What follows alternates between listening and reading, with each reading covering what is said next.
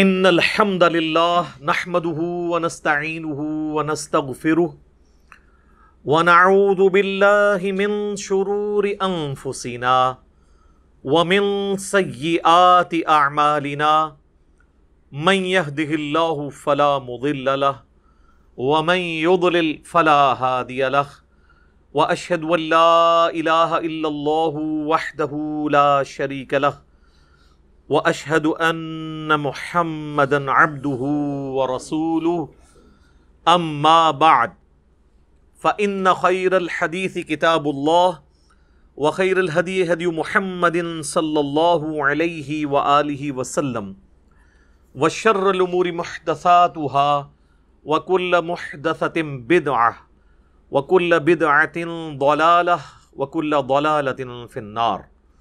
اعوذ باللہ السمیع العلیم من الشیطان الرجیم من ہمزہ ونفخہ ونفثہ بسم اللہ الرحمن الرحیم رب اشرح لی صدری ویسر لی امری واحلل عقدۃ من لسانی یفقہوا قولی. بسم اللہ الرحمن الرحیم ان اللہ وملائکتہ یصلون علی النبی یا ایہا الذین آمنوا صلوا علیہ وسلموا تسلیما. اللہم صلی علی محمد وعلی آل محمد کما صلیت علی ابراہیم وعلی آل ابراہیم انک حمید مجید.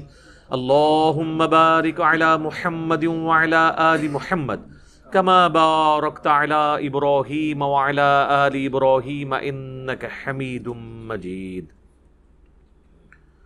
اللہم ربنا آتنا فی الدنیا حسنۃ وفی الآخرۃ حسنۃ وقنا عذاب النار. ربنا آتنا من لدنک رحمہ وہیئ لنا من امرنا رشدا. لا الہ الا انت سبحانک انی کنت من الظالمین. حسبنا اللہ ونعم الوکیل. یا حی یا قیوم برحمتک استغیث ولا حول ولا قوة الا باللہ العلی العظیم. آمین.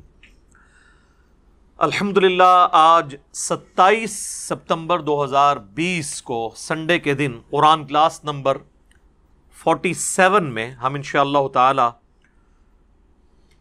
سورہ آل عمران کی آیت نمبر 40 سے آنورڈ سٹارٹ کریں گے. پچھلی دفعہ ہماری گفتگو یہاں پر کنکلوڈ ہوئی تھی کہ سیدہ مریم سلام اللہ علیہا کے پاس سیدنا زکریا علیہ السلام نے اسپیشل قسم کے پھل دیکھے اور انہوں نے جب ان سے پوچھا کہ یہ آپ کے پاس کہاں سے آئے تو بجائے انہوں نے یہ کہنے کہ حضرت آپ کا ہی فیض ہے، یہ مرشد کی نگاہ کرم ہے، حالانکہ مرشد وہ پیغمبر بھی تھے، انہوں نے کہا کہ یہ اللہ کی طرف سے آئے ہیں. تو وہاں پر حضرت زکریا علیہ السلام کو ایک بات کلک کی کہ اگر اللہ تعالیٰ سیدہ مریم کو بغیر موسم والے پھل دے سکتا ہے تو مجھے بھی اس بڑھاپے کے اندر اولاد یعقوب کا وارث عطا فرما سکتا ہے جو میرے بعد ہیکل سلیمانی کی خدمت کرے، اس خانقاہ کو چلائے جو خالصتاً توحید کے لیے قائم کی گئی تھی. یہ کوئی صوفیاء والی خانقاہ نہیں تھی بلکہ دعوت توحید والی خانقاہ. اس کی ڈیٹیلز سورہ مریم میں آتی ہیں. بڑی لجاجت کے ساتھ انہوں نے دعا کی. دعا کا کچھ حصہ اس میں بھی آیا ہے، وہاں پر تو بڑی ڈیٹیل کے ساتھ ہے کہ اے اللہ میں بوڑھا ہو چکا ہوں، میرا سر سفیدی سے چمک اٹھا ہے، میری بیوی بھی بانجھ ہے، وہ بھی بڑھاپے کی آخری حالت کو پہنچی ہوئی ہے، پھر بھی مجھے اولاد عطا فرما جو اولاد یعقوب حضرت یعقوب بن اسحاق بن ابراہیم علیہم السلام یعنی بنی اسرائیل کا وارث ہو. تو اللہ تعالیٰ نے انہیں ایک بیٹے کی خوشخبری دی اور پچھلی دفعہ آیا تھا کہ اس بیٹے کا نام اللہ تعالیٰ نے خود یحییٰ رکھ دیا اور یہ بھی بتا دیا کہ یہ بیٹا اللہ کا خاص کلمہ ایک آنے والا ہے دنیا میں، یعنی عیسیٰ ابن مریم علیہم السلام، ان کی تصدیق کرنے والے ہوں گے اور یہ سردار ہوں گے سیدنا یحییٰ اور عورتوں سے بچنے والے. یہاں پر یہ گفتگو آیت نمبر 39 پہ کنکلوڈ ہوئی تھی. اب 40 نمبر آیت سے سٹارٹ کرتے ہیں. اعوذ باللہ من الشیطان الرجیم بسم اللہ الرحمن الرحیم. قال رب انا یکون لی غلام. انہوں نے کہا کہ اے میرے رب میرے ہاں اولاد کیسے ہو سکتی ہے. وقد بلغنی الکبر وامرأتی عاقر. جبکہ میں بڑھاپے کے آخری درجے کو پہنچ چکا ہوں اور میری بیوی بھی بانجھ ہو چکی ہے. ظاہر ہے کہ آلموسٹ 50 ایئرس کے بعد جب مینسز آنا بند ہو جاتے ہیں تو پھر عورت سے اولاد پیدا ہونے والا سلسلہ آلموسٹ امپاسبل ہو جاتا ہے الا ماشاء اللہ. اب یہ لمحہ فکریہ ہیں آیات ان لوگوں کے لیے جو بعض اوقات صحیح بخاری اور صحیح مسلم کی احادیث کے اوپر تان کرتے ہوئے کہتے ہیں کہ یہ لاجیکلی پاسبل نہیں ہے، یہ پیغمبروں کی توہین اس میں لازم آ جائے گی. تو اگر ان کی یہ ڈاکٹرن مانی جائے تو یہ قرآن میں جو آیت ہے کہ ایک پیغمبر جس کا اللہ پر یقین ہے، جو اللہ کا نمائندہ ہے اس دنیا پہ، ہمیں انبیاء کے ماننے کی وجہ سے یقین ہے کہ اگر کسی نبی کو آ کر کوئی فرشتہ بشارت دیتا ہے تو وہ ضرور پوری ہوگی. تو حضرت زکریا علیہ السلام اس کے باوجود وہ کہہ رہے ہیں، دعا بھی خود مانگی ہے ایک طرف اسی امید کے ساتھ کہ اللہ تو کچھ بھی کر سکتا ہے، اس کے باوجود اس بات کی کوئی ضرورت نہیں تھی کہ وہ اللہ سے کہتے کہ میری اولاد کیسے ہوگی، میں تو بوڑھا ہو چکا ہوں، میری بیوی بانجھ ہے. اللہ تعالیٰ تو ان اسباب کا محتاج نہیں ہے. لیکن یہ چیز شو کرتی ہے کہ انبیاء بھی بیسیکلی انسان ہوتے ہیں اور انسان کے ساتھ چیزیں جڑی ہوئی ہوتی ہیں. وہ بظاہر کوئی اسباب کو بھی اس اعتبار سے دیکھ رہا ہوتا ہے. اور اس حوالے سے میں نے پچھلی دفعہ بھی ڈسکس کیا تھا کہ نبی صلی اللہ علیہ وآلہ وسلم بھی ظاہری اسباب کو لے کر چلتے تھے. غزوہ خندق کے موقع پر آپ نے صرف اللہ پر توکل نہیں کیا بلکہ مشورے کے ساتھ خندق کھودی ہے. غزوہ بدر کے موقع پر صحابہ کرام کے مشورے کے ساتھ آپ کے خیمے کو ایک خاص جگہ شفٹ کیا گیا تاکہ دشمن کے حملے سے بچایا جا سکے. اسی طریقے سے طائف سے واپسی پر مطعم بن عدی کی پناہ نبی علیہ السلام نے حاصل کی دوبارہ مکے میں آنے کے لیے، کیونکہ خطرہ تھا آپ کی جان کو. اس قسم کے کئی واقعات ہیں. بہرحال بزرگوں کے بارے میں جو یہ لوگ کلیم کرتے ہیں کہ وہ تو ایک نگاہ مار کے یہ سے وہ کر دیتے ہیں، تو وہ کچھ بھی نہیں کرتے، اس لیے اتنا کچھ کر لیتے ہیں کیونکہ سٹوری میں لکھنا ہوتا ہے نا، جو مرضی لکھیں آپ.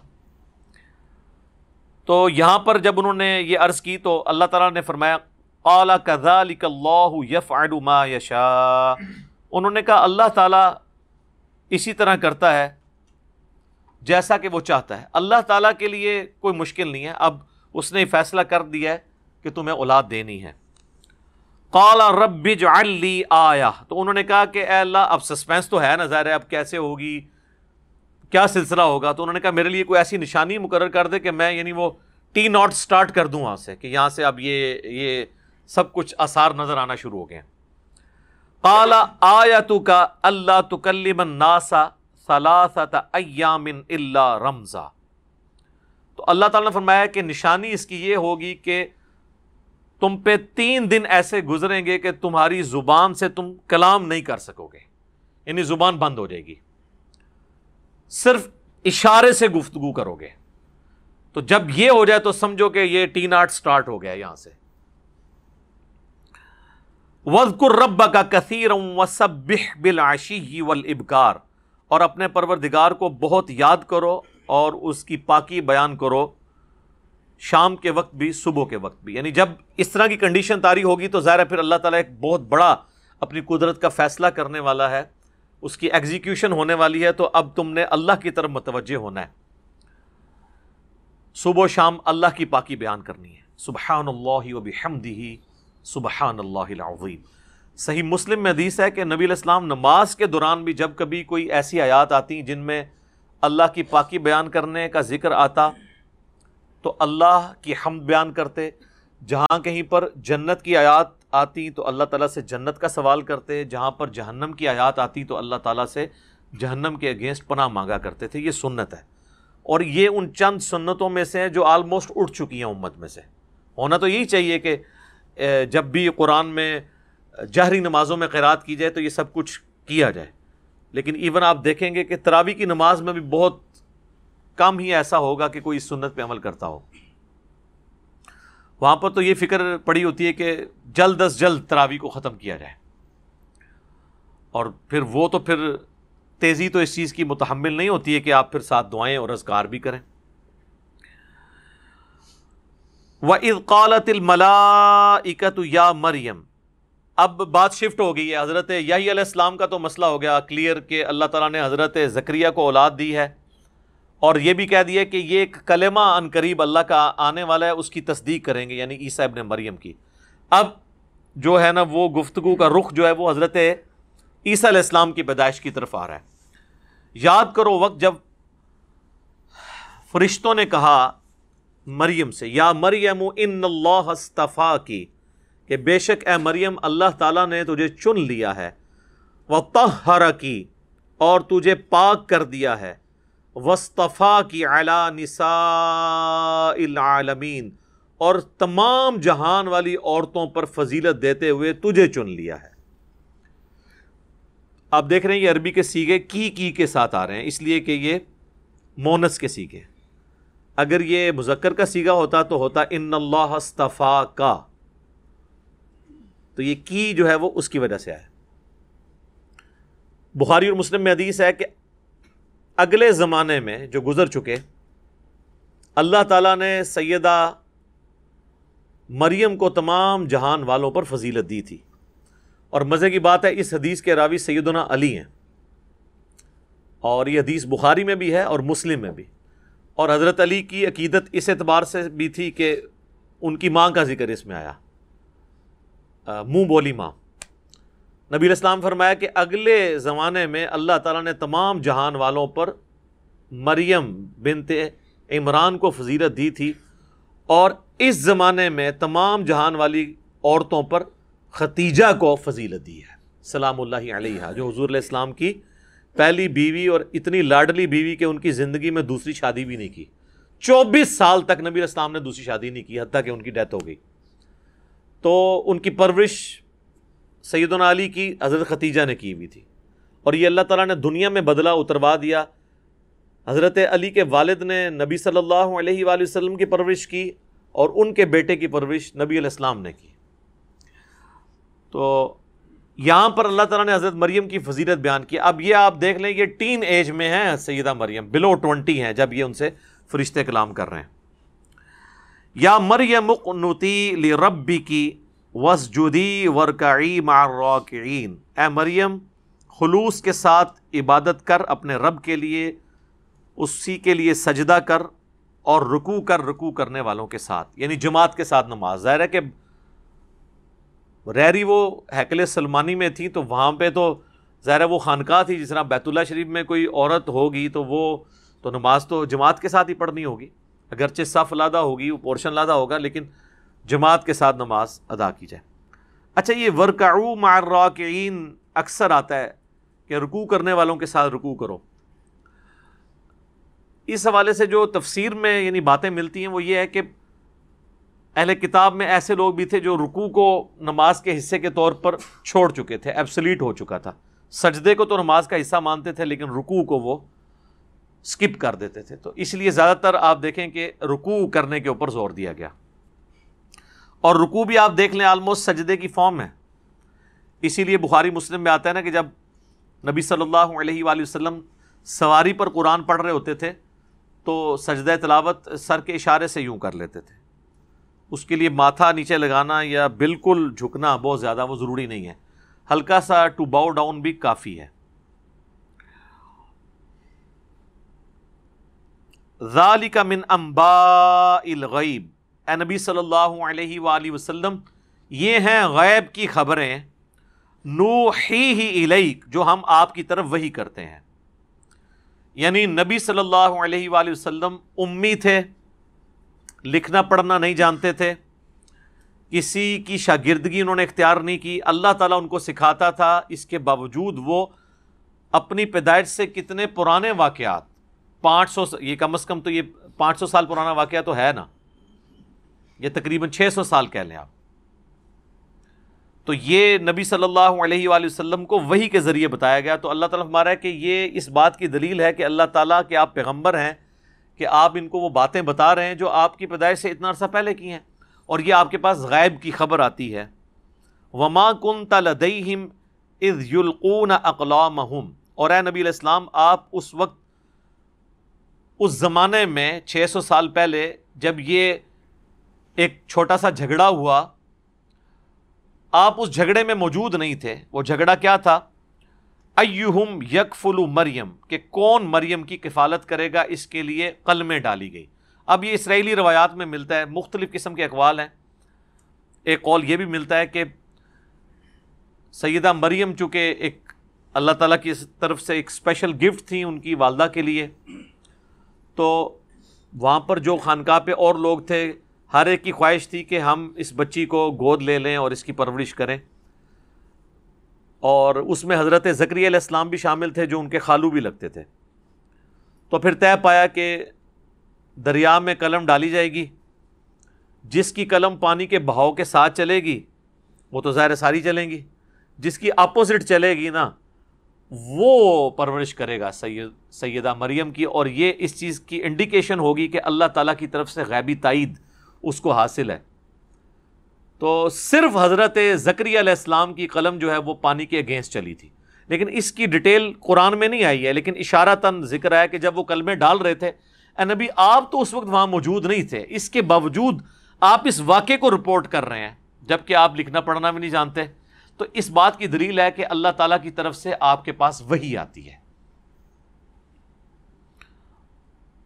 وَمَا كُنْتَ لَدَيْهِمْ اِذْ يَخْتَصِمُونَ، اور جب وہ جھگڑ رہے تھے اس معاملے میں آپ وہاں موجود نہیں تھے.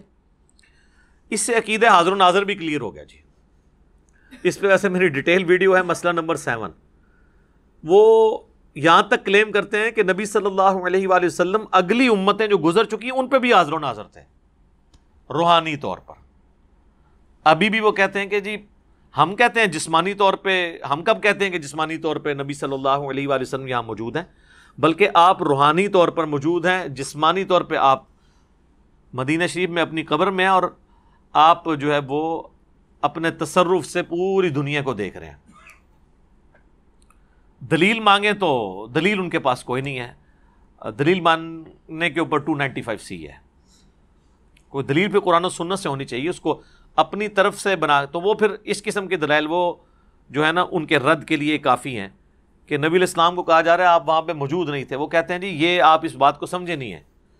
یہی تو یہ اس سے تو علم غیب کا جو عقیدہ وہ والا حاضر و ناظر، ایک تو علم غیب والا عقیدہ تو درست ہے کہ جو اللہ بتاتا ہے، وہ کہتے ہیں حاضر و ناظر اس سے ثابت ہو رہا ہے کہ اللہ تعالیٰ فرما رہا ہے کہ اے نبی 600 سال پہلے ایک واقعہ ہوا، آپ وہاں پہ موجود نہیں تھے، اس کے باوجود آپ یہ بتا رہے ہیں. اللہ یہاں تو لکھا ہے کہ اللہ کی غیبی خبر کی وجہ سے. وہ کہتے ہیں نہیں، اس کے اندر امپلائڈ ہے کہ آپ وہاں موجود نہ ہو کر بھی عالم ارواح میں اس واقعے کو ہوتا ہوا دیکھ رہے تھے. لکھا کہاں ہوا ہے؟ کوئی نہیں. ہم کہتے ہیں یہاں پہ تو لکھا ہے کہ وہاں پہ آپ موجود نہیں تھے. وہ کہتے ہیں یہ لکھا ہے نا کہ موجود نہیں تھے، یہ تو نہیں لکھا کہ دیکھ نہیں رہے تھے. چلو حاضر و ناظر میں سے آدھا عقیدہ تو فارغ ہو گیا نا، حاضر تو ختم ہو گیا. وہ کہتے ہیں ناظر تو تھے، ناظر کو بھی ختم کرتے ہیں. جی یہ جو آپ نے غلط عقیدہ گھڑا ہے. قرآن میں ایک آیت ایسی ہے جس میں اللہ تعالیٰ نے دونوں چیزوں کی نفی کر دی، اور وہ ایک آیت میرے خیال ہے اسی لیے اللہ تعالیٰ نے امت کی ہدایت کے لیے قرآن کو بھیجا ہے. سورت القصص میں اللہ تعالیٰ نے سیم یہی گفتگو حضرت موسیٰ علیہ السلام کے بارے میں کی، کیونکہ موسیٰ علیہ السلام تو نبی علیہ السلام سے آلموسٹ آپ سمجھ لیں 2000 سال پہلے ہیں. 1400 قبل مسیح حضرت موسیٰ علیہ السلام کا زمانہ ہے، اور اوپر کے 600 سال ڈال لیں تو نبی صلی اللہ علیہ وآلہ وسلم سے 2000 سال پہلے حضرت موسیٰ علیہ السلام کے سارے واقعات ہوئے ہیں. اور قرآن میں سب سے زیادہ آپ کو پتہ ہے ذکر حضرت موسیٰ علیہ السلام کا ہے انبیاء میں سے، چونکہ وہ صاحب امت پیغمبر بھی تھے. تو اللہ تبارک و تعالیٰ نے اسی کانٹیکسٹ میں کئی ایک جگہ پہ یہ یعنی گفتگو آئی ہے. سورت القصص جو ہے نا جی، اس میں اللہ تعالیٰ نے ایک کنکلوڈنگ آیت نازل فرمائی ہے جس میں ان دونوں چیزوں کی نفی ہوئی ہے. سورت القصص کی آیت نمبر ہے 44، جس میں اللہ تعالیٰ نے فرمایا کہ وَمَا كُنْتَ بِجَانِبِ الْغَرْبِيِّ، آپ مغرب کی جانب نہیں تھے، کوہ طور کے مغرب کی جانب. اذ قضینا الی موسی الامر، جبکہ ہم موسیٰ علیہ السلام پر حکم وحی نازل فرما رہے تھے. یعنی آپ حضرت موسیٰ کے زمانے میں اس جگہ پر کوہ طور کے پاس موجود نہیں تھے، تو آپ یہ کیسے بیان کر رہے ہیں؟ اللہ کی وحی سے. وما کنت من الشاہدین، اور نہ ہی آپ دیکھنے والوں میں شامل تھے، نہ موجود تھے نہ دیکھ رہے تھے، یعنی نہ حاضر تھے نہ ناظر تھے. اب یہاں پہ آ کے اعلیٰ حضرت احمد بریلوی صاحب نے ترجمہ ہی چینج کر دیا، اور ترجمہ یہ کیا کہ نہ آپ حاضر تھے نہ موجود تھے، ایک ہی لفظ یعنی مختلف الفاظ استعمال کر دیے. شاہد کا ترجمہ باقی ہر جگہ وہ حاضر و ناظر کرتے ہیں، یہاں وہی شاہد لفظ آیا، یہاں ترجمہ بدل دیا. اور ان کے جو پوتا شاگرد ہیں مفتی احمد یار خان نعیمی صاحب، انہوں نے جال حق کے اندر یہ آیت ہی آدھی لکھ دی، جو اس بات کا ثبوت ہے، انہیں سمجھ آ گئی ہے ہمارے خلاف ہے آیت. انہوں نے آدھی آیت لکھی، اور حاضر و ناظر پہ جو اعتراض کیا جاتا ہے نا جن آیات کے ذریعے، اس میں سے انہوں نے لکھا کہ یہ بھی لوگ مخالفین ہمیں یہ آیت پیش کرتے ہیں وما کنت بجانب الغربی اذ قضینا الی موسی الامر. اور اگلے جو 3 لفظ تھے، صرف کوئی یہ نہیں کہ کوئی 3 کلومیٹر لمبی تھی وہ کوئی آیت، 3 لفظ چھوڑ دیے اور کہا اس میں تو لکھا ہے کہ اے نبی تم وہاں پر موجود نہیں تھے. تو ہم بھی کہتے ہیں کہ وہاں پہ موجود نہیں تھے، لیکن وہاں پہ ناظر تھے، دیکھ رہے تھے. اور وہ اسی آیت میں ہے وما کنت من الشاہدین، اور آپ دیکھ بھی نہیں رہے تھے. یہ آیت کا ٹکڑا ہی نکال دیا بیچ میں سے. لیکن ہم پھر بھی کہتے ہیں کلمہ گو مسلمان ہیں. ہو سکتا ہے کہ ان کو کاتب کی غلطی ہو، کتابیں چینج ہو گئی ہوں، جو مرضی آپ کہانیاں کراتے رہیں، اللہ کو جواب دیں گے. ہمارا کام صرف ایکسپوز کرنا ہے کہ ان لوگوں نے کس طریقے سے قرآن کے عقائد میں اپنا لقمہ ڈالنے کی کوشش کی ہے. وَلِعَاذُ بِاللَّهِ تَعَالَى آمین. اذ قالت الملائکۃ یا مریم ان اللہ یبشرک، وہ وقت یاد کرو جب فرشتوں نے کہا کہ اے مریم بے شک اللہ تعالیٰ تمہیں خوشخبری دیتا ہے بکلمۃ من، اس کی جانب سے خاص کلمہ، اسمہ المسیح عیسی ابن مریم، نام اس کا ہوگا عیسیٰ ابن مریم، اور وہ مسایہ بھی ہوں گے، مسیحی ہوں گے.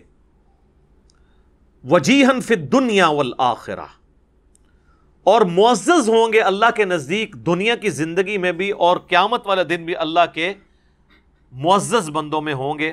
ومن المقربین، اور اللہ کے قرب والے بندوں میں. اب یہ بہت بڑی فضیلت سیدہ مریم کے لیے کہ ان کے ہاں جو اولاد پیدا ہونے والی ہے. اور اللہ کا خاص کلمہ کہا کیونکہ سیدہ مریم کی شادی نہیں ہوئی تھی، یہ اب آگے ذکر بھی آ جائے گا. معجزانہ طور پر پیدائش ہوئی. ویسے تو ہم سب اللہ کا کلمہ ہے، کیونکہ اللہ تعالیٰ فرماتا ہے کہ جب میں کسی چیز کا ارادہ کرتا ہوں کن فیکون، ہر کن ایک کلمہ ہے اللہ کا جس کے اگینسٹ چیزوں کی تخلیق اللہ تعالیٰ فرماتا ہے. لیکن وہ خاص اس لیے ہیں کہ ان کا باپ نہیں تھا، صرف ماں تھی، تو اس لیے اللہ نے ان کو اپنے ساتھ منسوب کیا. اور آگے چل کر سورۃ المائدہ میں آئے گا کہ اللہ کی روح، اللہ کی طرف سے خاص روح. اب روح تو مخلوق ہے، اللہ کی روح سے مراد یہ نہیں کہ اللہ کی اپنی روح، اللہ تعالیٰ تو ان چیزوں سے پاک ہے. اللہ کی طرف سے روح. وَنَفَخْتُ فِيهِ مِن رُوحِي، جو حضرت آدم علیہ السلام کے لیے آیا. اور آگے چل کے اللہ تعالیٰ پھر عیسائیوں کو جو ہے نا الزامی جواب کے طور پہ، پھکی کے طور پہ فرمائے گا کہ بھئی اللہ کے نزدیک تو عیسیٰ کی مثال آدم کی سی ہے. اور مزے کی بات ہے کہ کرسچنز حضرت آدم کو تو اللہ کا بیٹا نہیں مانتے، اللہ کا بندہ مانتے ہیں، حالانکہ وہ زیادہ حقدار ہیں کہ انہیں اللہ کا بیٹا کہا جائے، کیونکہ حضرت عیسیٰ کی تو ماں تو پھر بھی تھیں، حضرت آدم علیہ السلام کی تو ماں بھی نہیں تھی تو باپ بھی نہیں تھا. تو اگر میتھمیٹیکلی کیلکولیشن کی جائے تو ان کا ویٹیج زیادہ بنتا ہے.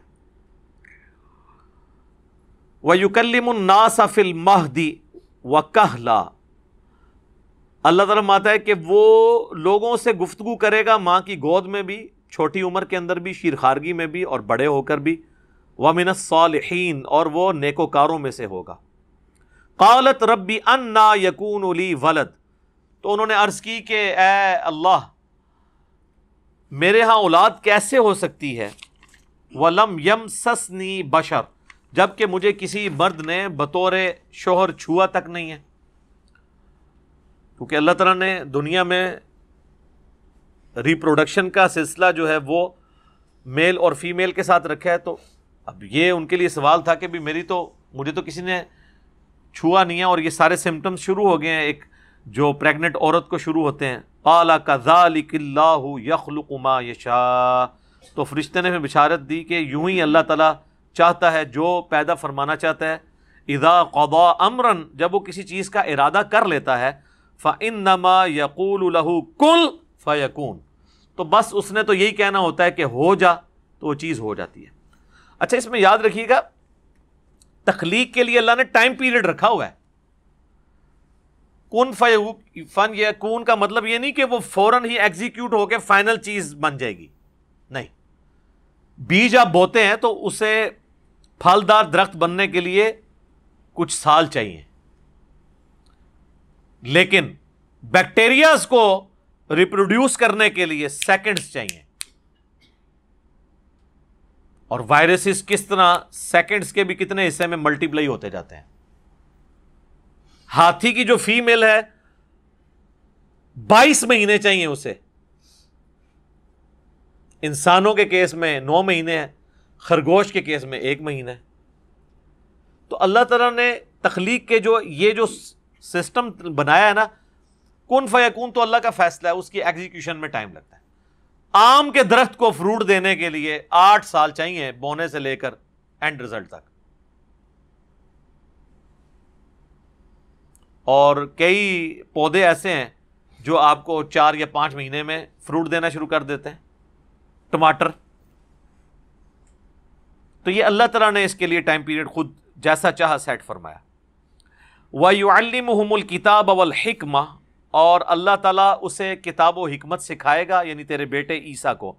وَالتَّوْرَاةَ وَالْإِنْجِيلَ، اور تورات اور انجیل بھی. تورات ان سے پہلے نازل ہو چکی تھی، اس کا علم بھی دے گا، اور انجیل ان پر نازل ہوگی. وَرَسُولًا إِلَىٰ بَنِي إِسْرَائِيلَ، اور وہ رسول بنا کر بھیجے جائیں گے بنی اسرائیل کی طرف. یعنی وہ پوری انسانیت کے لیے پیغمبر نہیں ہوں گے، بنی اسرائیل کے لیے ہوں گے. اور بنی اسرائیل کے لیے بھی نبی نہیں ہوں گے، رسول ہوں گے. اور رسول کا مطلب یہ ہے کہ جو ان سے ٹکر لے گا نا تو وہی تباہ و برباد ہوگا. اللہ تعالیٰ ان کی اسپیشل پروٹیکشن فرمائے گا. انبیاء تو قتل بھی ہوئے ہیں، شہید بھی ہوئے ہیں، لیکن رسولوں کی اللہ تعالیٰ اسپیشل پروٹیکشن فرماتا ہے. بس رسولاً الی بنی اسرائیل، اور بیچ میں 25 سال سکپ کر دیے اللہ نے. سورہ مریم میں تو آتا ہے وہ جب پھر بچہ لے کر آئیں تو علماء کرام نے عرض کی، ظاہر ہے وہ علماء کرام تھے نا یار، اور کون تھے یہودیوں کے، عام آدمی تو نیڑے نہیں کو لگن دیتا.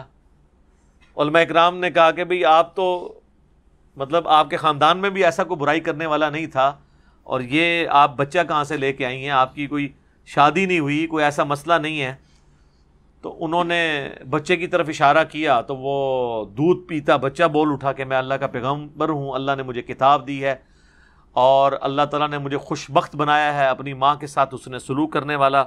سلام ہو اس دن پر جس دن میں پیدا ہوا، اور اس دن پر جس دن میں مروں گا، اور جس دن دوبارہ زندہ کیا جاؤں گا. یہ ساری گفتگو انہوں نے کی، اور یہ پبلکلی انہوں نے گفتگو کی ہے. لیکن مولوی اتنی ہٹ دھرم چیز ہے، جیسے آپ مولوی کو قرآن حدیث دکھا دیں پھر بھی انکار کر دیتا ہے. وقتی طور پہ وہ خاموش ہو گئے، اور جب وہی بچہ جوانی کی عمر کو پہنچا تو کہنا شروع کر دیا کہ یہ تو گمراہ ہے، اور وہی ساری گالیاں دینی شروع کر دیں. حالانکہ اتنا کچھ دیکھنے کے بعد، اور کوئی پرانی بات تو نہیں سر، 20-25 سال پہلے ایک واقعہ ہوا ہے، اور ابھی وہ لوگ زندہ ہیں جنہوں نے ان کو شیر خارگی کی عمر میں کلام کرتے ہوئے دیکھا، اور اللہ کا معجزہ ایک ظاہر ہوا ہے. اس کے باوجود کم از کم ان لوگوں کو تو مان لینا چاہیے تھا. لہٰذا یہی میں کہتا ہوں کہ مولوی اتنی عجیب چیز ہے کہ اس کے سامنے پیغمبر بھی آ جائے نا، یہ بات ماننے کے لیے تیار نہیں ہوتا.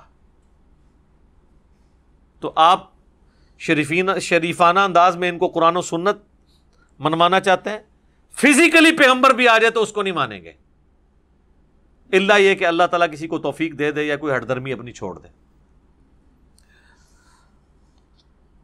تو اللہ تعالیٰ فرماتا ہے اب اس کو سکپ کر دی، بیچ میں ان کے 25 سال سکپ ہو گئے شیر خارگی کی عمر سے لے کے. تو اب ڈائریکٹ حضرت عیسیٰ علیہ السلام جوان ہو چکے ہیں، to cut the story short, اور وہ آ کے بنی اسرائیل میں دعوت دے رہے ہیں. اچھا ایران والوں نے نا ایک فلم بنائی ہے حضرت عیسیٰ علیہ السلام کے اوپر،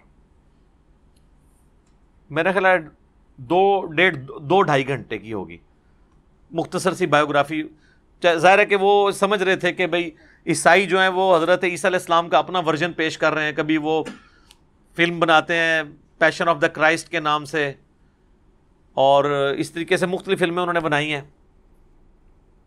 کنگ آف دا کنگز، تو وہ اپنا ورژن پیش کر رہے ہیں، تو مسلمان بھی پیش کریں کہ جو اصل ورژن ہے، تو اچھے طریقے سے انہوں نے اس کو فلمایا ہے۔ تو اس میں بھی انہوں نے یہ سین بھی فلمایا کہ جب وہ جاتے ہیں یروشلم میں اور جا کے علماء کرام کے سامنے دعوت رکھتے ہیں، جس طرح آپ بھی سمجھتے ہیں کہ علماء تو مطلب دین پیے ہوئے ہیں، یہ فوراً مان لیں گے، تو حضرت عیسیٰ ابن مریم وہاں پہ جا کے ان کے سامنے وہی کرتے ہیں کہ ان کی غلطیاں ہائی لائٹ کرتے ہیں، جو ان کے اندر خرابیاں ہوتی ہیں، تو وہ پھر ان کے قتل کا فتویٰ جاری کر دیتے ہیں، اور انہیں ان تکلیف سے پھر گزرنا پڑتا ہے۔ اینڈ پہ اللہ تعالیٰ ان کو زندہ آسمانوں پہ اٹھا لیتا ہے ان کے شر سے بچا کر، اور قرب قیامت میں جب وہ اتریں گے تو پھر انہی یہودیوں سے بدلہ لیں گے، کیونکہ انبیاء کے انکار کرنے والوں سے پھر اللہ تعالیٰ بدلہ لیتا ہے۔ حضرت عیسیٰ علیہ السلام کے اٹھائے جانے کے بعد بھی یہودیوں پہ عذاب کی کئی ایک قسطیں آئی ہیں۔ ایک فائنل قسط جو ہے وہ آئے گی جب یہ دجال کے ساتھ ملیں گے، تو عیسیٰ ابن مریم ان کے خلاف قتال کریں گے۔ اس پہ میرا مسئلہ نمبر 12 ریکارڈڈ ہے، جسے شوق ہے وہ دیکھ سکتا ہے۔ تو اب وہ جوانی کی عمر کو پہنچے ہیں، انی قد جئتکم بآیۃ من ربکم، اور وہ آ کے کہہ رہے ہیں یروشلم میں کھڑے ہو کر، اب مجھے بتائیں کہ مولویوں کا کیا کام ہے کہ جب اللہ کا پیغمبر آ گیا ہے تو وہ اپنی مسندوں پہ بیٹھے رہیں، کیونکہ باقی سب تو اسیسمنٹ کے ساتھ دین سکھا رہے ہیں نا، پیغمبر تو وہی کے ساتھ دین سکھا رہا ہے۔ تو جب عیسیٰ ابن مریم نے کہا نا کہ میں آ گیا ہوں تمہارے پاس، دیکھو روشن معجزہ ایک لے کر تمہارے رب کی طرف سے، اور اتنے بڑے معجزات لے کے آئے کہ اس کے بعد تو کوئی گنجائش ہی نہیں رہتی کوئی انکار کرے۔ انی اخلق لکم من الطین کہیئۃ الطیر، میں تمہارے لیے مٹی سے، کیچڑ سے ایک پرندے کی ایک ڈمی کے طور پر ایک پرندہ بناتا ہوں، اور پھر کیا کرتا ہوں، فَأَنفُخُ فِيهِ فَيَكُونُ طَيْرًا بِإِذْنِ اللَّهِ، اور پھر اس میں پھونک مارتا ہوں تو اللہ کے اذن سے وہ پرندہ بن جاتی ہے۔ اب مجھے بتائیں یہ کوئی چھوٹا معجزہ ہے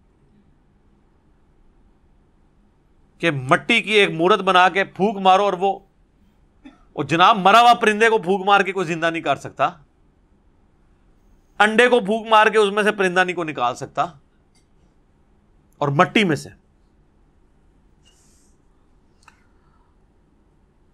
وَأُبْرِئُ الْأَكْمَحَ وَالْأَبْرَصَ وَأُحْيِي الْمَوْتَى بِإِذْنِ اللَّهِ، اب 3 معجزات اور ہیں، اور میں تندرست کر دیتا ہوں مادرزاد اندھے کو، اور کوڑی کے جو جزام کے مریض ہیں ان کو بھی شفا دیتا ہوں، اور مردوں کو بھی زندہ کرتا ہوں اللہ کے اذن سے۔ اچھا، اللہ کے اذن تو امپلائیڈ ہی تھا، لیکن آپ دیکھیں سارے معجزات کے ساتھ بھی اذن اللہ آ رہا ہے، تاکہ یہ عقیدہ کلیئر ہو کہ پیغمبر کے اپنے اختیار میں کوئی چیز نہیں ہوتی ہے، اللہ کے اذن سے ہوتی ہے۔ اور پیغمبروں کا اذن تو ثابت ہے، بابوں کا اذن آپ کو ثابت کرنا پڑے گا۔ وہ کہتے ہیں نہیں بابوں کا اذن کہاں سے ثابت کریں، بابے تو قرآن کے بعد آئے ہیں، تو ہم کب کہہ رہے ہیں قرآن میں سے نکالیں؟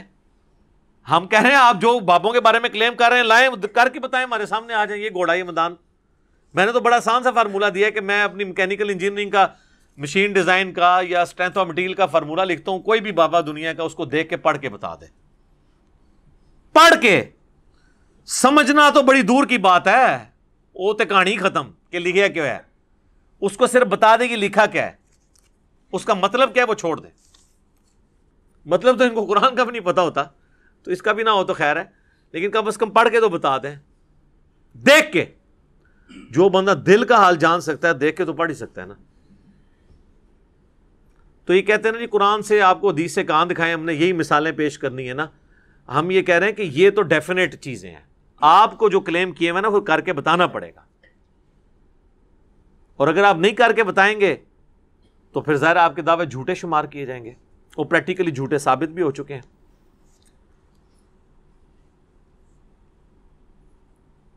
آپ اندازہ کریں کہ ایک مادر ذات اندھا ہے جس کی آنکھیں نہیں ہیں یا آنکھوں کے ڈھیلے بھی نہیں ہیں، اس پہ ہاتھ پھیرتے تھے اور وہ آنکھیں آ جاتی تھی، وہ چھوٹا معجزہ ہے۔ اور مردہ ہے، اور یہ اللہ تعالیٰ کرواتا تھا تاکہ ان کو یقین آئے کہ یہ اللہ کے پیغمبر ہیں. اور اس زمانے میں طب بڑے عروج پہ تھی, اللہ تعالیٰ نے ان کی جو ڈاکٹری کی فیلڈ میں عروج تھا اس کا غرور توڑا کہ لاؤ کوئی ڈاکٹر یہ کام کر کے بتا سکے. سر اس زمانے میں کیا آج نہیں کوئی کر سکتا. اور میرا یہ جملہ یاد رکھیے گا, میں نے کئی ایک ویڈیوز میں کہا کہ جو پیغمبروں کے معجزات ہیں نا وہ قیامت تک کبھی بھی سائنٹیفکلی ریپروڈیوس نہیں ہو سکتے. سائنس جتنی بھی ترقی کر جائے نا, جو پیغمبر کے معجزات ہیں نا وہ ریپروڈیوس نہیں ہو سکتے, الا یہ کہ ایک دجال کا فتنہ وہ اللہ نے آزمائش کے طور پہ جو بتانا تھا پہلے بتا دیا.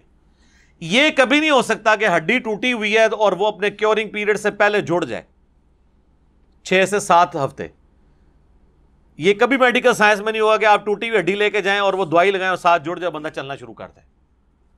اور صحیح بخاری میں آتا ہے ایک صحابی کی پنڈلی ٹوٹ گئی, نبی علیہ السلام نے ہاتھ پھیرا, اسی وقت ٹھیک ہوگی. اور کہتے ہیں کہ مجھے یاد بھی نہیں تھا پنڈلی کی ہڈی کی تکلیف کتنی ہوتی ہے. یہ ہے معجزہ. یہاں سے بھی کوئی, اور یہ جو مردے زندہ ہوتے تھے یہ نہیں تھے کہ مر گئے تھے تو ان کو نئی زندگی مل جاتی تھی اور پھر وہ چلنا پھرنا شروع کر دیتے, نہیں. کوئی میت ہے اس کے پاس گئے, اس کو زندہ کرتے تھے, وہ زندہ ہوتی تھی اور اس سے کہتے تھے کہ بتاؤ میں کون ہوں, تو وہ مردہ کہتا تھا آپ اللہ کے پیغمبر ہیں. پھر وہ دوبارہ مر جاتا تھا. یہ قبر پہ لے کے گئے ہیں اور کوئی مردہ زندہ کیا تو وہ ان کی نبی ہونے کی گواہی دیتا تھا, کیونکہ جو دنیا سے جا چکا وہ دوبارہ واپس نہیں آئے گا. یہ قرآن کا واضح فیصلہ ہے سورہ یاسین کے اندر, سورہ واقعہ کے اندر, کہ جو دنیا سے گیا وہ چلا گیا. تو یہ ایونٹ بھی وقتی ہوتا تھا ایک چیز کو بتانے کے لیے. وَأُنَبِّئُكُم بِمَا تَأْكُلُونَ وَمَا تَدَّخِرُونَ, اور میں تمہیں بتا دیتا ہوں جو تم کھاتے ہو اور جو تم جمع کرتے ہو, فی بیوتکم, اپنے گھروں میں. یعنی یہ بھی بتا دیتے تھے کہ آج تم کیا کھا کے آئے ہو. یہ تو چھوڑ دیں, میں اگر آپ سے پوچھوں کہ آج اتوار ہے تو یہ جو منگل والے دن آپ نے کیا کھایا تھا, تو آپ کو نہیں یاد ہوگا, الا یہ کہ کسی کو دعوت ہو تو وہ بتا بھی سکتا ہے, لیکن بندے کو 2-3 دن پرانی بات بھی یاد نہیں رہتی.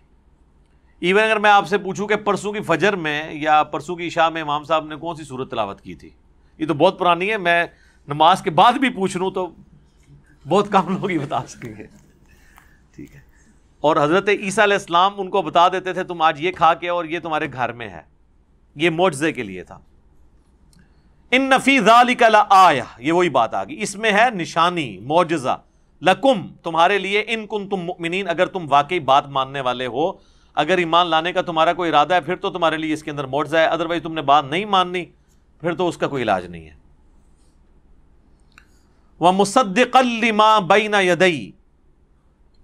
يَدَيَّ مِنَ التَّوْرَاةِ, اور میں تصدیق کرتا ہوں مجھ سے پہلے جو کتاب موجود ہے تورات کی, وَلِأُحِلَّ لَكُمْ بَعْضَ الَّذِي حُرِّمَ عَلَيْكُمْ, اور میں حلال کر دوں تمہارے لیے وہ چیزیں, اللہ نے مجھے اس کام کے لیے بھیجا ہے جو تم نے خود اپنے اوپر حرام کی ہوئی ہیں. یعنی ایک تقوی کا ہیضہ بھی ہوتا ہے نا, اور اس کی ایسے لوگ چیزیں اپنے اوپر کر لیتے ہیں حرام, اور پھر اس کو عشق رسول کا نام, وہ کہتے ہیں جی بایزید بستامی نے پوری زندگی خربوزہ نہیں کھایا. کیوں؟ وہ کہتے ہیں جی ایک دن وہ کھانے کے لیے بیٹھے تو وہ کہنے لگے کہ مجھے نہیں پتا نبی علیہ السلام نے ایسے کاٹا تھا, ایسے کاٹا تھا, اور یہ صرف عشق رسول خربوزے پہ تھا, باقی بھی تو چیزیں دنیا میں موجود ہیں, ان کے ساتھ کیا ہوا ہوگا. ٹھیک ہے. وہ جس طرح کہتے ہیں ویسے کرنی نے, مطلب انہیں کیا پتہ نہیں, اے دند سی تے او دند سی تے ساری بتیسی باہر کاٹ دی تھی. سب جھوٹ ہے, اس کا کوئی دین کے ساتھ تعلق نہیں ہے, یہ صرف ایک جذباتی چیزیں. تو یہ اس طرح کی پرورٹڈ جو مذہبی نیچر ہوتی ہے نا, وہ کئی ایک چیزیں اپنے اوپر خود لازم کر لیتی ہے, اور وہ کچھ چیزیں جو حلال ہیں ان کو بھی چھوڑ دیتی ہے اور اس کو نام دیتی ہے تقوی کا. اور پھر جب اگلی جنریشن آتی ہے نا, وہ پھر تقوی کے نام پہ ان چیزوں کو حرام کرنا شروع کر دیتے ہیں. تو پیغمبر اسی لیے آتا ہے کہ جو دین کے اندر بدعات داخل ہو چکی ہوتی ہیں نا, ان کو وہ دور کرتے ہیں. بعض اوقات کسی کی ذاتی پسند ناپسند ہے, اس کو لوگ دین بنا لیتے ہیں اور پھر اس کو اس طریقے سے آگے ٹریول کرنا شروع کر دیتے ہیں, اور حتیٰ کہ پھر وہ حلال و حرام والا معاملہ شروع ہو جاتا ہے. یہ ہمارے بھی اس معاشرے کے اندر اس طرح ہوتا ہے کہ کئی لوگوں نے اس طرح کی چیزیں خود سے جاری کی ہوئی ہیں اور خود سے کچھ نکالی ہوئی ہیں. اسی بنیاد کے اوپر حلال و حرام کا فیصلہ بھی کر دیتے ہیں. تو حضرت عیسیٰ علیہ السلام نے ان سے یہ جو پابندیاں تھیں وہ دور کی، اس لیے وہ آئے تھے اگر وہ بات قبول کر لیتے. وَلِأُحِلَّ لَكُمْ بَعْضَ الَّذِي حُرِّمَ عَلَيْكُمْ وَجِئْتُكُمْ بِآيَةٍ مِّن رَبِّكُمْ، عمر تمہارے پاس بہت بڑی نشانی اللہ کی لے کے آیا ہوں، فَاتَّقُوا اللَّهَ تو ڈر جاؤ اللہ سے، وَأَطِيعُونَ اور میری اطاعت قبول کر لو. نہ اطاعت کدھر قبول کریں؟ نبیوں کے ساتھ سب سے بڑا جھگڑا ہی یہ ہوتا ہے مولویوں کا. ظاہر ہے یہ مولویوں کی بات ہے، علماء یہود کا، کہ وہ اطاعت ہی تو ان کو چبھتی ہے کہ یہ بھی تو ہماری طرح کا انسان ہے، ہم اس کے پیچھے. آپ ذرا امیجن کر سکتے ہیں کہ یعنی 70 80 80 90 سال کے بابے بیٹھے ہیں اور ایک 25 سال کا نوجوان لڑکا عیسیٰ ابن مریم، وہ ان کو آگے کہہ رہا ہے کہ میرے پیچھے چلو، تم لوگ غلط طریقے. سر آپ سوچ سکتے ہیں؟ آپ اس ادھر کی مسجد میں بابے کے مقابلے پہ آپ سفید داڑھی والا دوسرا بابا لے جائیں نا کہ حضرت صاحب آندہ سے یہ امامت یہاں کرائیں گے، آپ ان کی اطاعت کریں. بچے کو تو آپ چھوڑ ہی دیں، جوان عمر کے بندے کو تو چھوڑ ہی دیں، بوڑھے کے اگینسٹ بوڑھا نہیں آپ پیش کر سکتے. مسندیں ہیں ان کی. ان اللہ ربی و ربکم، بے شک اللہ ہی میرا بھی رب ہے اور تمہارا بھی، فاعبدوہ پس اسی کی عبادت کرو، ھذا صراط مستقیم یہ ہے سیدھا راستہ. بس نبی کا کام دعوت ہی دینا ہوتا ہے، اور نبیوں کے ماننے والوں کو بھی صرف دعوت دینی چاہیے، دعوت منوانا آپ کا کام نہیں ہے. قرآن میں سورۃ البقرہ میں ہے نبی ہم آپ سے نہیں پوچھیں گے کہ لوگ دوزخ میں کیوں چلے گئے، آپ کا کام صرف پہنچانا ہے. اور یہ ٹاپک تو کئی جگہ آیا کہ اے نبی آپ اپنے آپ کو اس غم سے ہلاک کر لیں گے کہ لوگ قرآن پہ ایمان نہیں لاتے ہیں. پھر سورہ طٰہٰ کے اندر بھی آیا کہ قرآن ہم نے اس لیے نازل نہیں کیا کہ آپ مشقت میں پڑھ لیں. طٰہٰ ما انزلنا علیک القرآن لتشقی الا تذکرۃ لمن یخشی، یہ تو اس کے لیے جو ڈر جائے. فذکر بالقرآن من یخاف وعید، اے نبی قرآن سے آپ اس کو ڈر سنائیں جو اللہ کی دھمکی سے ڈرے. فذکر ان نفعت الذکر، آپ تبلیغ اس کو کریں جس کو کوئی تبلیغ کرنے کا فائدہ ہو. سیذکر من یخشی، اسے نصیحت کریں جو ڈرتا ہو. ویتجنبها الاشقی، اور جو شکی ہے بدبخت ہے بات ماننے کے لیے تیار نہیں اسے چھوڑ دیں. الذی یصلی النار الکبریٰ، اس کو ہم اس بڑی آگ پہ جب پیش کریں گے نا، ثم لا یموت فیہا ولا یحیا، پھر وہاں پہ وہ نہ زندوں میں ہوگا نہ مردوں میں، اس کا علاج پھر آگ ہے. فلعلک باخع نفسک علی آثارہم ان لم یؤمنوا بہذا الحدیث اسفا، اے نبی اس غم سے آپ اپنے آپ کو ہلاک کر لیں گے کہ لوگ قرآن پہ ایمان نہیں لا رہے. آپ کا کام صرف پہنچانا ہے. تو نبیوں کا کام پہنچانا ہوتا ہے. حالانکہ نبی پرائمری ڈیوٹی کس کی ہے دنیا میں؟ اللہ کا پیغام پہنچانے کی، نبیوں کی. اگر ان کا کام بھی صرف پہنچانا ہے تو ان کے ماننے والوں کا کام اس سے کم ہی ہوگا، زیادہ نہیں ہوگا. یہاں زیادہ ذرا ہم اپنے اوپر لے لیتے ہیں کہ منوانا بھی ہے. نہیں، دعوت رکھیں، کو مانتا ہے مانے، نہیں دوسرے کے سامنے رکھیں. سر آپ نبی علیہ السلام کو تو ایک کامیاب پرسنالٹی کے طور پہ دیکھ رہے ہیں نا، اس طرح کے تو بہت کم لوگ ہیں دنیا میں. زیادہ تر تو کوانٹیٹیولی دنیا میں کامیاب نہیں ہو سکے. صحیح بخاری میں حدیث ہے قیامت والے دن کئی انبیاء اس حال میں آئیں گے، کسی کے ساتھ 4 امتی، کسی کے ساتھ 3، کسی کے ساتھ 2، کسی کے ساتھ 1 بندہ ہوگا جو ان پہ ایمان لائے گا، اور کسی کے ساتھ 1 بھی نہیں ہوگا. پوری زندگی محنت کر کے ایک بندے نے بھی ان کی بات نہیں مانی ہوگی. تو سر یہ امت تو اللہ کی کوئی لاڈلی امت ہے کہ آج نبی کو گئے ہوئے 1500 سال ہو گئے ہیں، اس کے باوجود الحمدللہ لاکھوں کروڑوں میں ایسے لوگ ہیں جو بالکل من و عن اسی طرح کی تعلیمات کو لے کے چل رہے ہیں. تو بہت بڑا معجزہ ہے. ادروائز انبیاء کرام کے ساتھ تو یہ رسپانس نہیں ہوا. قرآن میں جو حضرت نوح علیہ السلام کے بارے میں آیا ہے، 950 سال تک تبلیغ کر کے چند لوگ 78 کے قریب لوگ صرف ایمان لے کے آئے تھے، جو ہمیں روایتوں سے پتہ چلتا ہے. اور لوط علیہ السلام پہ صرف 2 بیٹیاں، قوم میں سے کوئی ایمان نہیں لے کے آیا. تو اللہ کے نزدیک کوانٹٹی جو ہے وہ اوتھینٹسٹی نہیں ہے بلکہ کوالٹی ہے. تو حضرت عیسیٰ علیہ السلام نے بھی بات رکھی، لیکن صرف 12 بندوں نے ایمان قبول کیا ہے ان کی زندگی میں، جو دنیاوی زندگی تھی اٹھائے جانے سے پہلے. یہ آج آپ کو جو اتنی بڑی عیسائیت نظر آ رہی ہے نا، یہ تو عیسیٰ ابن مریم کے رفع سماوی کے آلموسٹ 300 سال کے بعد کانسٹنٹائن جو بادشاہ تھا رومن امپائر کا، بت پرست، اس نے عیسائیت قبول کر لی تھی. اور اس زمانے میں چونکہ امپائرز تھی، امپائرز کا مطلب یہ ہے کہ جس نے رومن امپائر میں رہنا نا، تو اس کا مذہب وہ ہوگا جو رومنز کا ہے. پہلے رومن شہنشاہ بت پرست تھے، تو ساری امپائر بت پرست. اور اگر کوئی مسلمان ہوتا تھا، یا اس زمانے میں جو مسلمان تھے، یعنی جن کو ہم کرسچنز کہہ لیں، یا بنی اسرائیل کے جو پیغمبروں کے ماننے والے، ان کی پرسیکیوشن ہوتی تھی پھر، اس لیے تو ان کو اتنی ماریں جھیلنی پڑتی تھی. اصحاب الکاف کا واقعہ اسی لیے ہے نا، وہ حضرت عیسیٰ کے تابعین میں سے تھے نا، ان کو جان بچانی پڑی. 7 ہی لوگ تھے نا صرف. پھر جب دوبارہ وہ 300 سال بعد اٹھائے گئے تو پوری کی پوری سلطنت ہی مسلمان ہو چکی ہوئی تھی. ظاہر نبی الاسلام کا انکار کرنے سے پہلے تو وہ مسلم ہی تھے نا، یہاں پہ بھی آ جائے گا کہ وہ مسلم تھے. تو جب حضرت عیسیٰ علیہ السلام نے دعوت پیش کی، صرف 12 لوگوں نے ایمان قبول کیا. اب وہ ذرا دیکھیں اس کو اللہ تعالیٰ نے کیسے بیان کیا. فَلَمَّا أَحَسَّ عِيسَىٰ مِنْهُمُ الْكُفْرِ، جب عیسیٰ علیہ السلام نے یہ محسوس کیا کہ یہ تو کفر پہ اڑے ہوئے ہیں، یعنی یہ نہیں بات مانیں گے، یہ اپنے اکابرین کو، اپنے بزرگان دین کو چھوڑنے کے لیے تیار نہیں ہے، پیغمبر کی دعوت قبول کرنے کے لیے تیار نہیں ہے. قَالَ مَنْ أَنصَارِي إِلَى اللَّهِ، تو انہوں نے پھر کہا کون ہے جو اللہ کے لیے میری مدد کرے، میرا مددگار بنے دین کے لیے. جس طرح صحابہ اکرام اہل بیت نبی الاسلام کے مددگار تھے دین کے لیے. یہ اس سے مراد وہ مشکل کشا والا نہیں ہے، یعنی اللہ تعالیٰ نے ظاہر دنیا کو اسباب کے ساتھ جوڑا ہوا ہے.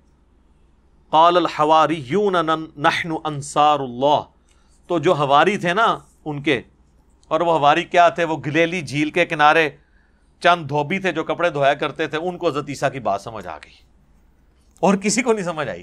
بڑے بڑے فلاسفرز اور پڑھے لکھے لوگ جو ہے نا، وہ انہوں نے اپنی آخرت برباد کر لی. تو حضرت عیسیٰ علیہ السلام پر 12 وہ جو دھوبی تھے، وہ حواری، وہ خاص ساتھی ان کے، وہ ایمان لے آئے.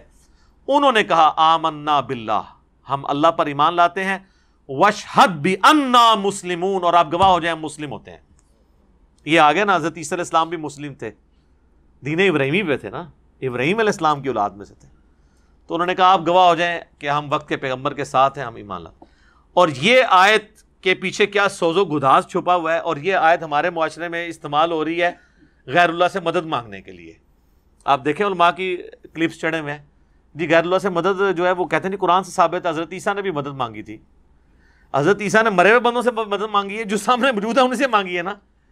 ادھر مثال کوئی اور دے رہے ہیں اور اینڈ رزلٹ کچھ اور نکالتے ہیں. اس مدد کا کون بیوقوف انکار کرتا ہے؟ عقل مند تو نہیں کرے گا، بیوقوف بھی نہیں کرے گا. یہاں تو ہونا چاہیے تھا آپ کے تحت کہ جب انہوں نے کون ہے جو اللہ کے لیے میری مدد کرے، تو قبروں سے آواز آئی، جتنے مرے ہوئے تھے ان کے، انہوں نے کہا ہم آپ کے مشکل کشا ہیں، ہم آپ کے مددگار ہیں. وہ جو ساتھی تھے انہوں نے کہا وہ جی نبی علیہ السلام نے مولا علی سے غزوہ خیبر میں مدد مانگی تھی، تو بھئی حضرت علی زندہ تھے، تم ان کو لا کے اس کام کو کیا. ورنہ تو اگر یہ ہوتا کہ غزوہ خیبر کے موقع پر حضور علیہ السلام امیر حمزہ کو قبر سے نکال کے جھنڈا دیتے نا، تو پھر آپ کی بات بالکل ٹھیک ہوتی کہ مرے ہوئے بندے کو بلا کے اس سے آپ مدد لے سکتے ہیں. تو یہ ظاہری اسباب والی چیز ہے، اس کا اس سے کوئی تعلق نہیں ہے جو آپ بناتے ہیں.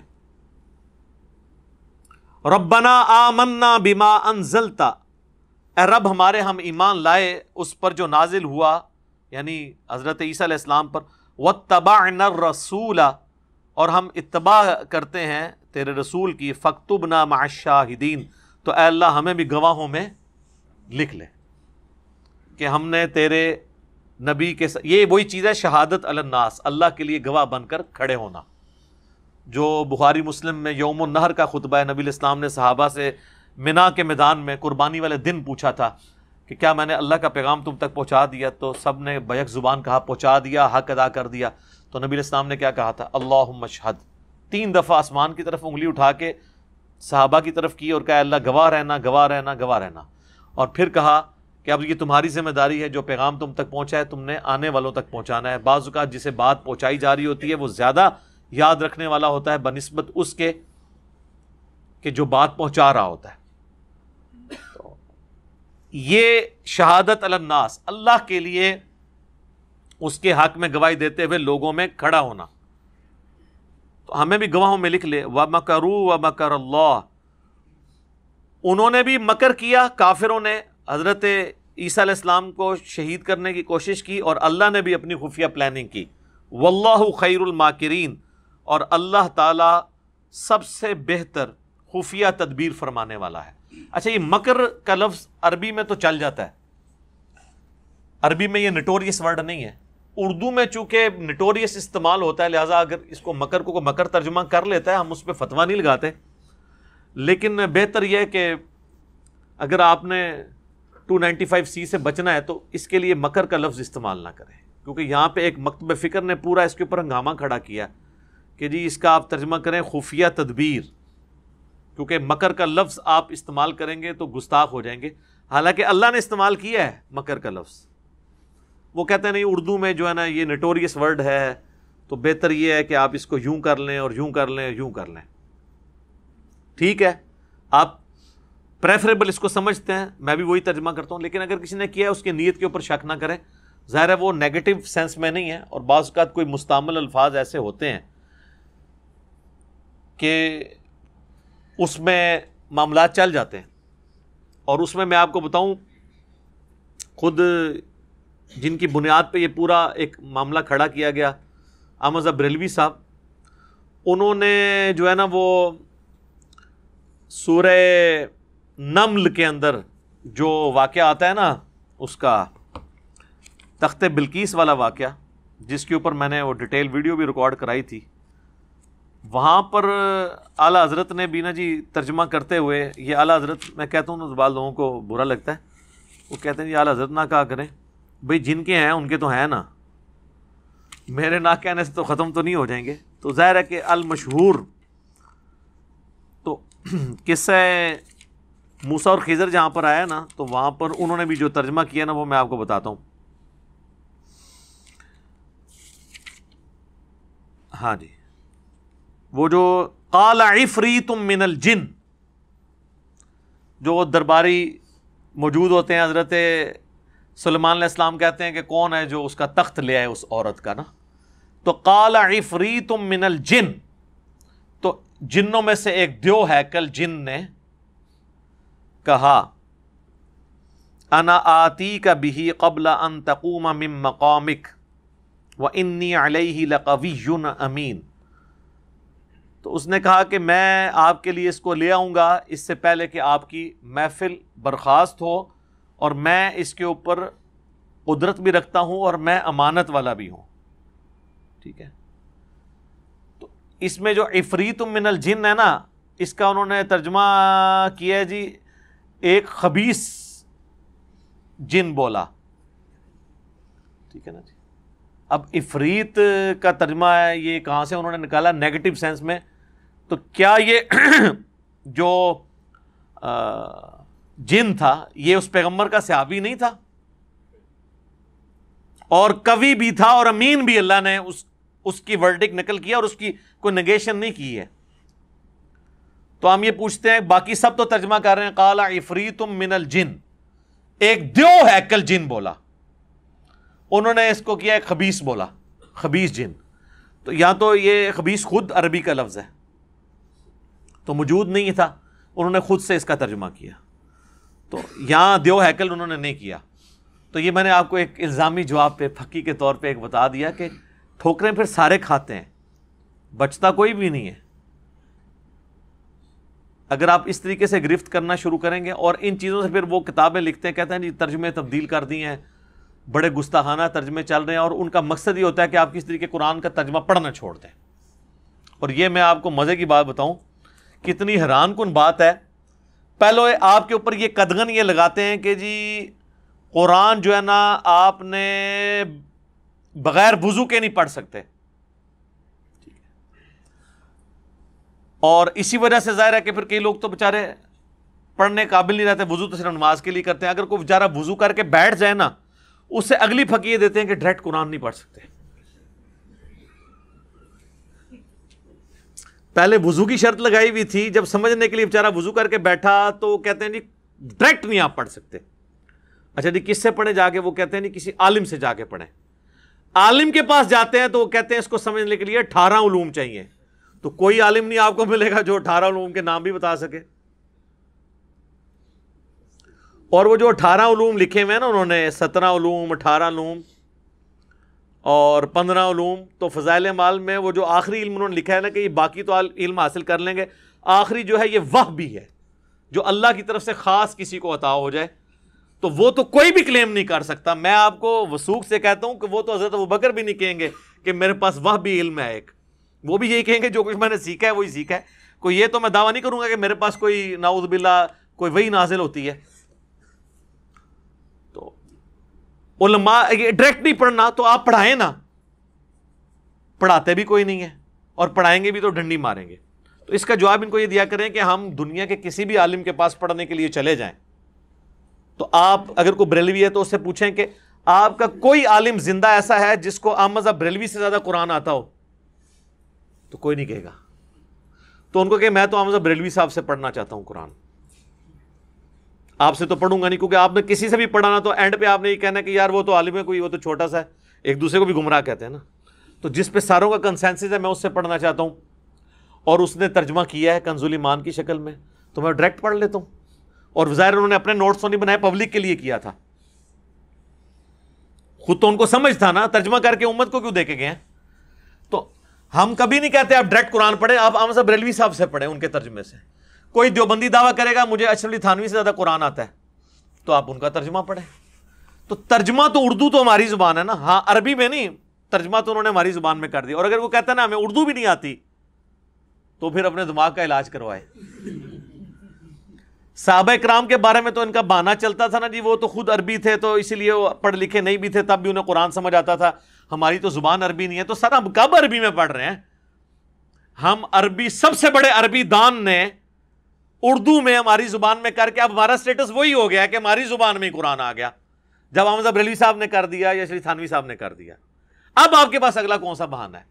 اصل بہانہ یہ کہ یہ چاہتے نہیں کہ آپ ڈائریکٹ پڑھیں، نہ قرآن نہ سنت، کیونکہ ان لوگوں نے جو امت کے ساتھ کام ڈال دیا ہوا ہے نا وہ اتنے بڑے لیول کا ہے کہ اس کے ایکسپوز ہو جانے کا خطرہ ہے. تو اس کا آخری حل یہی ہے کہ کسی طریقے سے ان کو دور رکھا جائے، کیونکہ یہ پڑھیں گے تو پھر ہماری جو بونگیاں ہم آئے دن چھوڑتے رہتے ہیں، شطیحات، تو وہ ساری پکڑی جائیں گی. اللہ تعالیٰ سے دعا ہے جو حق بات میں نے کہی اللہ تعالیٰ ہمارے دلوں میں راسخ فرمائے. اگر جذبات میں میرے منہ سے کوئی غلط بات نکل گئی تو اللہ تعالیٰ ہمارے دلوں سے اسے دور کر دے، ہمیں معاف بھی فرما دے، ہمیں کتاب و سنت کی تعلیمات پر عمل کر کے دوسرے بھائیوں تک پہنچانے کی توفیق عطا فرمائے. سبحانک اللہم و بحمدک، اشہد ان لا الہ الا انت، استغفرک و اتوب الیک، وما علینا الا البلاغ المبین. جزاکم اللہ خیرا.